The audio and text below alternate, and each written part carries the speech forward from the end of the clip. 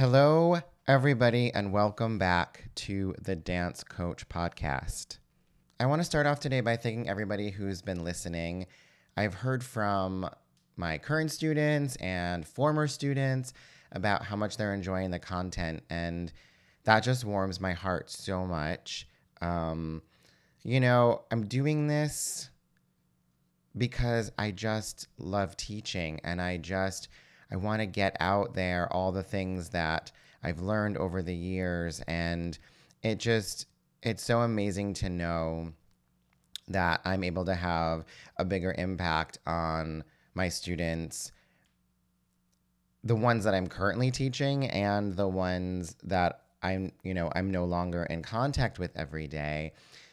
I actually had a current student tell me she was listening to the podcast about goals and that she was like taking notes on it, and it was really helping her to clarify her goal setting process. So, that's amazing because we only get so much time in class, and I always feel like there's so much more I want to say and so much more that I can be doing, but I am limited by time. That is a limitation that we can't really get around, but this is a way that I've found to get around that limitation of time and be able to put this information out there for my students who really, really want to go deeper into this and have more time with the material. So that's super exciting to me. So again, thank you everyone who has been tuning in. Today we're talking about a concept that I teach, which is 100% responsibility. Now, most of these concepts that I teach I didn't make them up. They're universal, philosophical, and spiritual concepts that have been around for a very long time. And I've learned them through all of my great teachers, Eckhart Tolle, Wayne Dyer, Louise Hay, Marianne Williamson. And it's just the way that I take that information and those principles and concepts, and I can apply them to dance and in the dance experience so that my students are able to really be empowered. That's my goal always, to empower my students, to help them understand that they're the ones that are completely in control of their trajectory, their progress, their success in this art form. And in life, these principles don't just apply to dance. They're obviously universal principles, so they can use them in their daily lives as well. And I love hearing the most when we've had a conversation in class and it's been in the context of dance, but they've gone away and they've applied that concept to the rest of their lives. So maybe they've applied it to something that's going on at school, and they've seen that this concept is applicable across the board in their life, and they're finding success and that feeling of enjoyment that comes from really harnessing your own power. That to me is the most rewarding thing about being a teacher. I really could care less sometimes about where they end up as dancers. Now, don't get me wrong. I really enjoy producing really strong, technically efficient, beautiful, artistic dancers, but I know that what I'm doing is so much bigger than just helping them be better dancers. So this concept of 100% responsibility is about the idea that we are 100% responsible for everything that is going on in our space. Now, that doesn't mean that we are the cause for everything that's going on in our life or in our space, but it does mean that we are 100% responsible for how we react to whatever is going on in our space and in our life. We are 100% responsible for how we behave as a result of the things that are going on in our lives, right? So something occurs in our life and we have a thought about it that creates an emotion. Yeah, that is 100% in our control to decide how we want to feel about things. And I think that the first time I really heard this concept was actually from Eckhart Tolle, but I'm not sure. He might have been quoting Shakespeare. But it's the idea that nothing is either good or bad, but thinking makes it so. Whoa, right? Like, Let me say that again. Nothing is either good or bad, but thinking makes it so. Basically saying that all circumstances, all events, anything that happens in our life is neutral. It has no, it is not attached to any emotion until we decide to attach an idea to it. We are in complete control of how we view our experiences. 100%. Like all the time, no matter what. There is no circumstance in our life that we are not 100% in control of how we see that circumstance. This is so profound to me. And one of the examples of this that really hit home for me was actually being able to see Dr. Wayne Dyer live. Oh my God, it has to be like 6, 7, 8 years ago. I don't know. It was a while ago, but Wayne is somebody who so many people turn to for coaching and advice. And early on in his career, he was called on to help somebody with stage fright. A performer, a musician who, was really working to get over this stage fright that was really standing in their way. And so he went in to work with them, and, he asked this person to detail what the experience was like for them, and so they went on to say, like, I'm standing backstage and I'm getting ready to go on, and they announced me, and I can hear the crowd is, roaring, and my heart starts beating, and I start sweating, and, and then I just know that it's going to be a horrible experience. I just know I'm going to mess it up. And, Wayne tried working with this person, and I don't think he was ultimately successful in helping this person work through their stage fright. But then he detailed years later, he was called in to work with someone else. And years later, he detailed how he was talking to another really big musician, world renowned, and they were just talking about his experience as a performer, and he basically detailed the same scenario. And was saying that, one of the things that he loved so much about performing was that rush that he got before getting on stage, and his heart would start beating and his palms would start sweating, and like basically detailing the same exact physical response. But his thought about it was like, and I just know it's going to be an amazing performance. Now, what I think is so amazing about this is that two people are describing essentially the same physiological reaction. And I always tell my students that, that anxiety and excitement, right? That's a very fine line between the two, right? So when they get nervous about going on stage, can they view that as excitement? Can they change their thoughts around this and decide to view it a different way? This story was really big in helping me understand that, and I recount it to my students all the time, right? That fight or flight response in us, right? That is a physiological response, but we have to process that physiological response through our thinking brain and make up a story about it. That's part of, dealing with things on a day-to-day basis, right? Things come up and, we have maybe like an innate response of fear. And then we have to go to our thinker brain and be like, okay, is there anything to be afraid of right now? Do I see a threat in my immediate surroundings? No? Okay, I'm cool. Right? But that is a whole process that I have to go through. And maybe I go through it really quickly, right? We don't even notice sometimes. It's almost subconscious. It's happening automatically.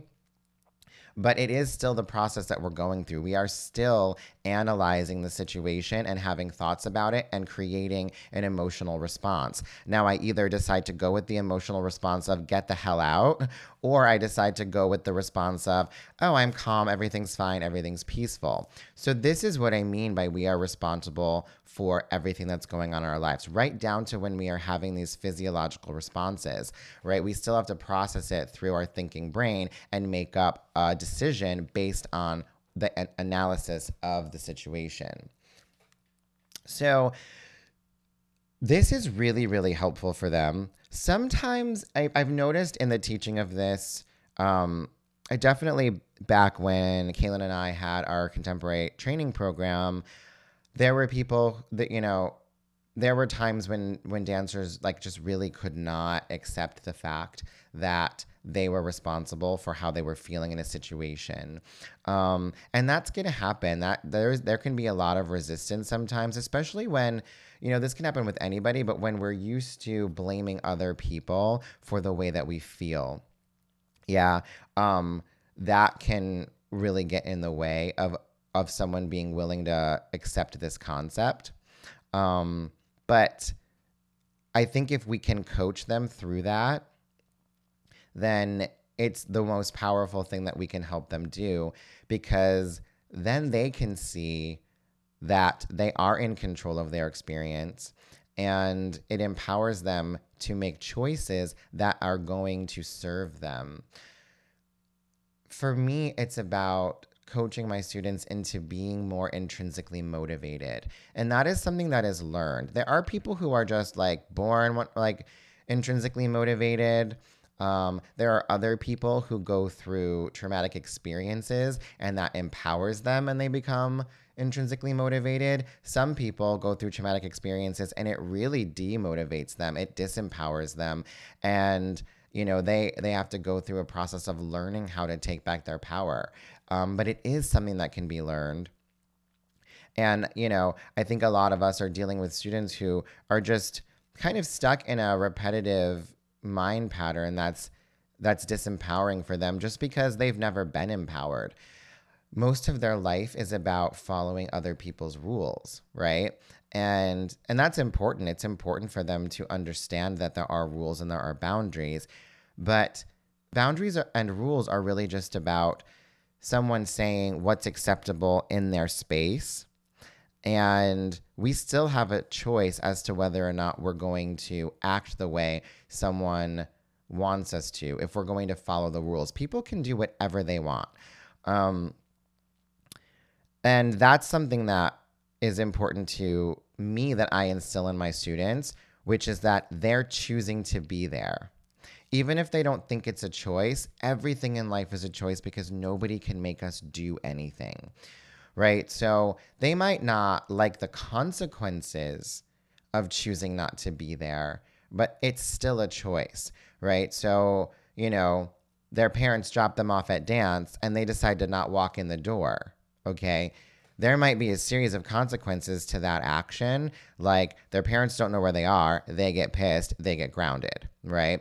Their dance teachers don't know where they are, they get pissed, they get kicked off the competitive team, right? So those are all consequences to them not following the rules, but they're still showing up, making the choice to be there. So reminding them that they are making the choice to be there is one of the most important things, because then we can get into that space of like talking about, okay, but then why are you making the choice to be here? This brings us back to their why in a big, big way, right? Understanding that they're making the choice to be there and then going back to the reasons why they're choosing to be there. If they're choosing to be there because it's a default, because they just don't want to risk the consequences of not being there, that's not a good reason to show up. Yeah. So I would really encourage that student to take a really long, hard look at why they're continuing to show up, especially as they get to be older. They're getting to senior year. Some kids just want to finish out their dance experience with their friends, and that's totally okay. But it's not okay for them to be a distraction in the space. So just because they're not showing up 100% motivated in dance to make dance something that's, important to them, they're not going to choose to go on dancing, etc., doesn't mean that they get to take away from the experience for other people. So really making them understand that they are 100% in control of the energy that they bring into the space. Yeah. So, if they're not in a good mood, they need to figure out a way to get into a good mood. They need to remember why they're there. So if it really is coming back down to the idea that they're there to finish out this experience with their friends, then Do they want to take away from that experience for everyone else? Do they want to be disruptive? Do they want to be obnoxious in class and affect everyone else in the room when they say that they're there to be with their friends? That doesn't look to me like someone who is honoring that relationship that they have with their friends by showing up to be a disruptive presence in the space. This is something that I think I understood intrinsically, like innately from a very young age. I had a little case of FOMO when I was about 3 years old, and my best friend was taking dance class, and I was like, oh my God, I want to go too. And then I got there and I was terrified. And I really didn't want to continue, but my mother made me continue going because I had signed up. And she could make me go, but she couldn't make me participate in class. So, I was brought to the studio, but I still made the choice not to participate. And there were consequences to that action, but I learned at a very young age, or understood at a very young age, that I did have agency over myself and over my own life. And I think it took me a while to get back to that concept after 3 years old. Yeah, maybe I was in my early 20s by the time I really got back to understanding that my life was under my control. But once I did understand that, it was so empowering for me. And I immediately wanted to take it to my students and help them to understand that they can make any situation what they want it to be. I think a lot of times we're operating from a sense of fear. And that comes up a lot for my students when coaching them on what they're trying to achieve. And they talk about, not wanting other people to think that they look stupid, or like, what are other people thinking about them? And, we can't control what other people think of us. So if our motivation is because of fear of someone else's judgment, that's still a choice. I'm still behaving out of that space of saying, okay, I think someone's going to think negatively about me, therefore I'm going to alter my behavior. This is another way that we disempower ourselves in life, in moments when we feel insecure. We put the focus on other people, not realizing that it's my choice to feel how I want to feel about that. Now, the thing is we're never going to eradicate negative emotion altogether, right? That's just not possible. Life is filled with both positive and negative experiences. We don't want to feel good all the time. When sad things happen, we want to feel that sadness, right? When we experience loss, we want to be sad about that loss. And that's okay. And we need to learn how to process negative emotions. So nervousness, that could be seen as a negative emotion. But the thing is, if we give our students the tools to process their nerves and to realize that their nerves are not going to harm them in any way, right? And that they can do things and they can, be nervous, right? It's that whole idea of the fact that, people who are brave aren't not afraid. They are still afraid, but they do it anyway. Right. So they've decided that they're going to walk into the situation with their fear. But they've also decided that fear is not allowed to run the show. Elizabeth Gilbert talked about this. I can't remember if it was in a book or I saw her speak once live, but just the idea that, fear is allowed to be there. It's allowed to come along for the ride, but it doesn't get to control anything, right? So it gets no control over the radio. And like, it doesn't get to drive the car, right? So fear can't be the driving force. And she also, talked about this idea of like putting her fears to bed, like understanding that these fears come up out of a protective sense, right? It's that fight or flight again. It's that primitive brain, like looking out for threats all over the place. And so those fears are coming up, that voice is coming up to try to protect us, but being able to look around and say like, okay, there's nothing wrong here. So, you can go take a nap now. I don't need you. Thank you so much for trying to protect me. But, I'm good. So all of these different ways that we're learning how to process these negative emotions, to deal with the fear, to deal with the insecurity, are only going to make us stronger. And it's always so rewarding to me when I see a student really grasp this concept and really run with it and are willing to actually sit with their uncomfortable feelings and look at them, understand them, try to figure out where they came from, right? Sometimes it's like, where did that thought even come from? Who told you that, right? Like, what makes you think other people are thinking about you in the space? What makes you think other people are judging you in the space?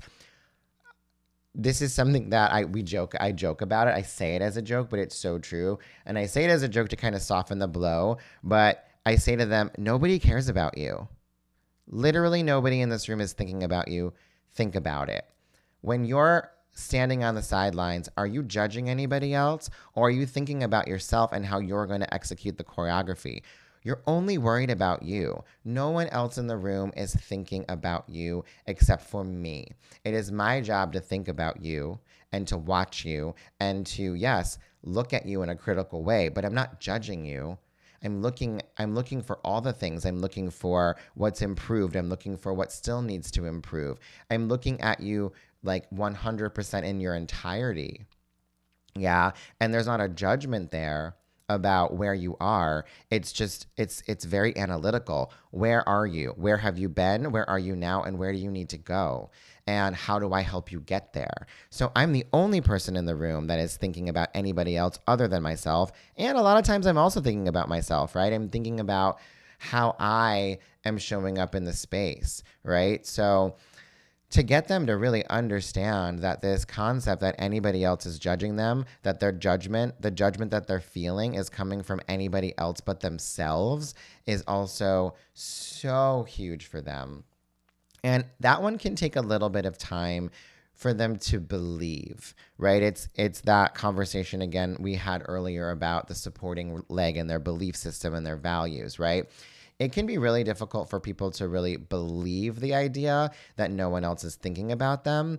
And I think that's because, like, in our own lives, like, we're thinking about ourselves so much we can't comprehend that everyone else isn't.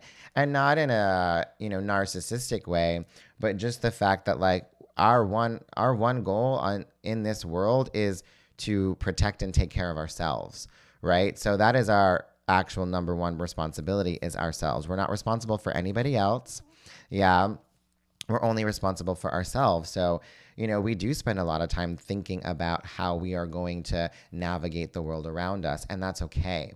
But I think it's important to understand that in a situation like a dance class, there isn't just like a bunch of people standing on the sidelines judging you. So this concept of 100% responsibility, to me, it's like groundwork to be laid with all of our dancers. And I start it very young with my dancers, and the conversation is age appropriate. I'm not going to talk to an 11-year-old the same way I talk to a 16-year-old. That's not entirely true. Sometimes I find myself talking to 11-year-olds the same way I talk to 16-year-olds. And I love when they just nod along. And sometimes I know they're getting it. And sometimes I'm like, you have no idea what I'm talking about, do you? And they're just like, they nod their head and they're like, no, I don't. I have no idea. And I'm like, yo, you can say. Be like, Chris, wait up. I have no idea what you're saying. I'm 11. This means nothing to me. But I appreciate when my students make the effort, even when they're that young.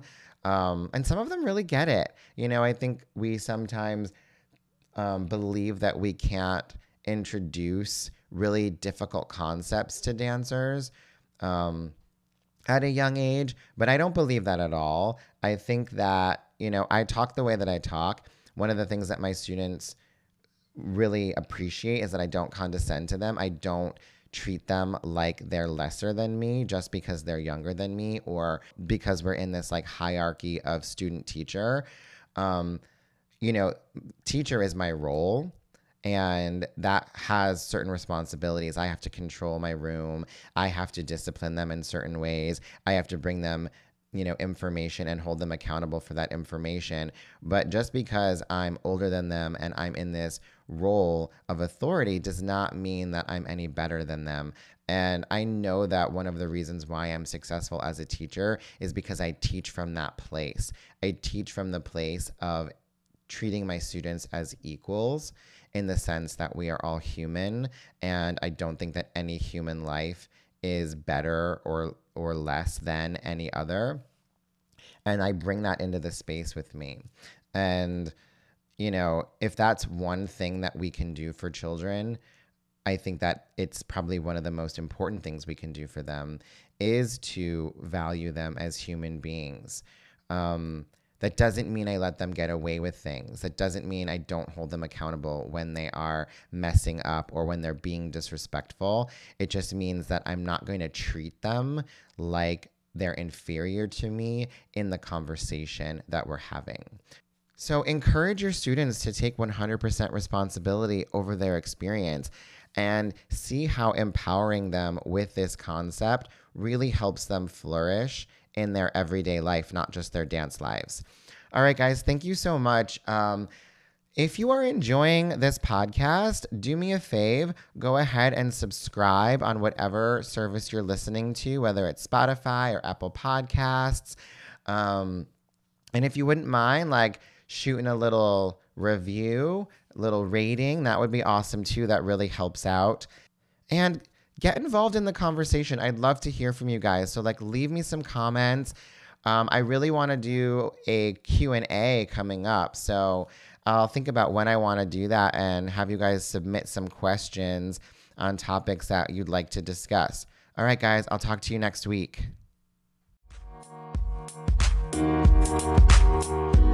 Hey, if you enjoy listening to this podcast and you are inspired to build more awareness, take more action, and get more accomplished, you have to go on over to my website and get your free How to Get Anything Done goal setting worksheet.